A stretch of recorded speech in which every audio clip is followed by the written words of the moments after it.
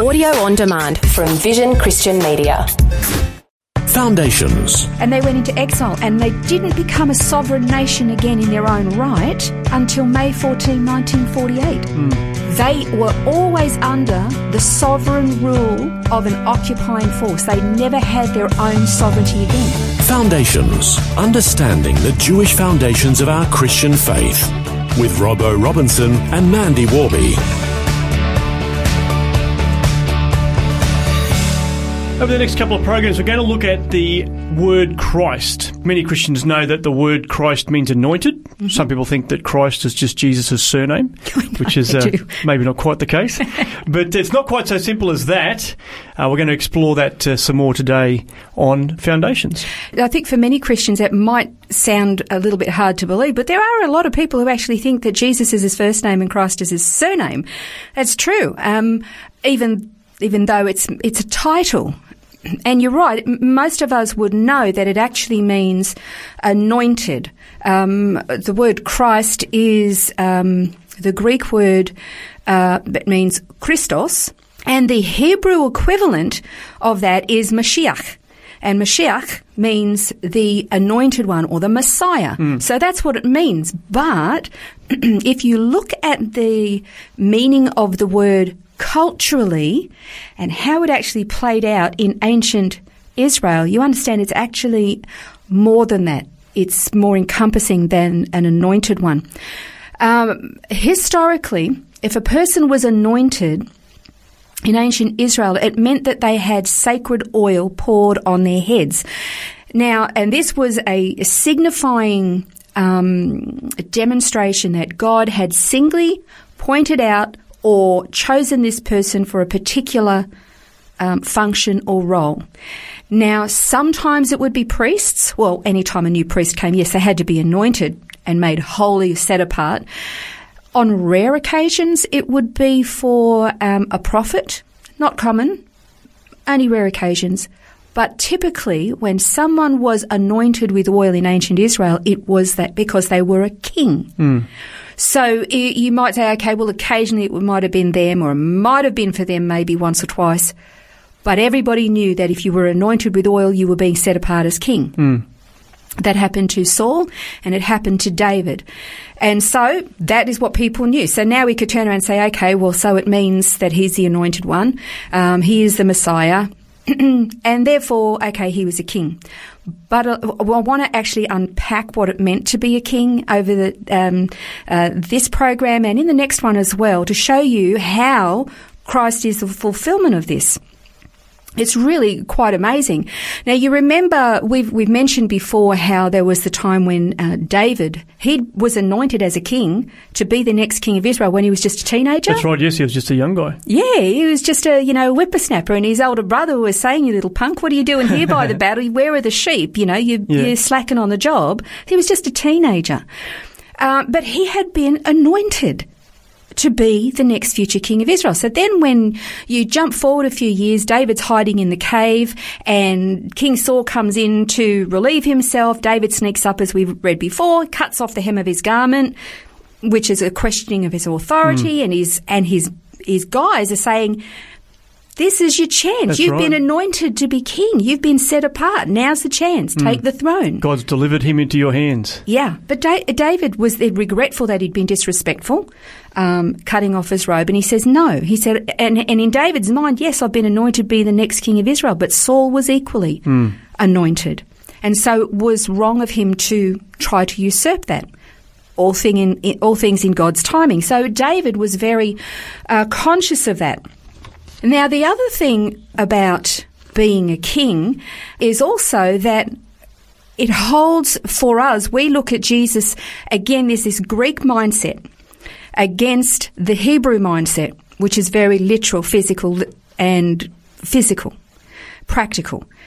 The Greek mindset is that it's all spiritual, analytical. So yes, he's a king, but he is a spiritual king. And we forget that we're talking about a real kingdom. Now, Jesus Christ is coming back as a king, but is he coming back to a physical throne Or is it just a spiritual one? Again, we mentioned in previous programs about the prophecies that Jacob had for his sons. In Genesis 49:10, he said the scepter, what was the scepter? It was the sign of authority that a king had. The scepter shall not depart from Judah, that's Israel, nor the ruler's staff, that's talking about a sovereign ruler, from between his feet until Shiloh comes. And to him, that is Shiloh, when Shiloh comes, the Messiah, shall be the obedience of the people. So who do a national people obey? They obey their sovereign. They obey a monarch. So it's talking about a king here. And the Jewish religious leaders at the time of Jesus' ministry, they were expecting Messiah to come as a king to overthrow the Romans and establish a kingdom from Jerusalem that would actually be throughout the whole earth. He would finally bring peace and full redemption. They were anticipating a king. Even the disciples were, weren't they? Because they asked him, are you going to establish your kingdom now? Exactly. Is it now? Yeah, are you going to we're take hanging up the on throne? this, Lord. Yeah, that's exactly right. And so we're talking about a physical, literal kingdom. And the thing is that God promised that David's throne would be eternal. And after Solomon, actually, if you read about Solomon, Solomon was the wisest, the wisest king, and he had an era of absolute peace. Solomon never went to war during his reign. It was a magnificent time in Israel's history. And God promised He promised David, and you can read it in 1 Chronicles 7:11-14, where he says to David that I'm going to promise that there will be an eternal kingdom of which there will be no end. It will be forever, and it will be from you, David, in your line. But when you look at Solomon actually became apostate at the end of his life. Solomon did 3 things that God told kings were not to do. And you can read about it in Deuteronomy 17:16-17, where God told the people, this is Moses telling the people, that when they had kings, this is what kings were not to do. They were not to acquire too much wealth for themselves, personal wealth. They were not to hoard horses, because that was like acquiring your own private army. And they were not to acquire too many wives.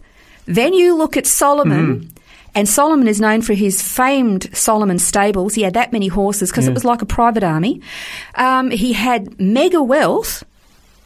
And the silly man had around 1,000 wives. What was he thinking? 700 wives, 300 concubines. 700 wives, and most of them were foreign. And they all retained their paganness. And towards the end of his life, he actually, to appease them and keep them happy, had all these pagan, shrines and temples and high places of worship established.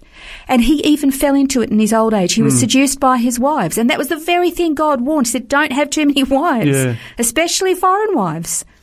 And so you read about Solomon's life, he became apostate at the end. Now, how could somebody endowed with the kind of wisdom he had be so foolish? That kind of is hard to get your head around. But the thing is, after Solomon, his son Rehoboam took the throne, and it was during his reign very early on that the kingdom split, and the 10 northern tribes, that was the kingdom of Israel. Judah was in the south, and that was basically the end of the Davidic line of kings until they went into the Babylonian exile, because, the northern kingdom, I think they lasted around 210 years or something like that, and the southern kingdom lasted about 350 years, and they went into exile, and they didn't become a sovereign nation again in their own right until May 14, 1948. From the time of the Babylonian exile, when they returned, they were always under the sovereign rule of an occupying force. They never had their own sovereignty again until May 14, 1948. And they don't have a king. They have an elected official.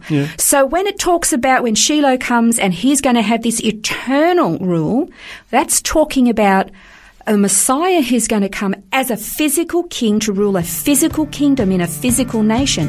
That has yet to come. So we're going to learn more about this in the next program, getting a more complete understanding of what Christ means and why it is so incredibly significant. That's next time on Foundations.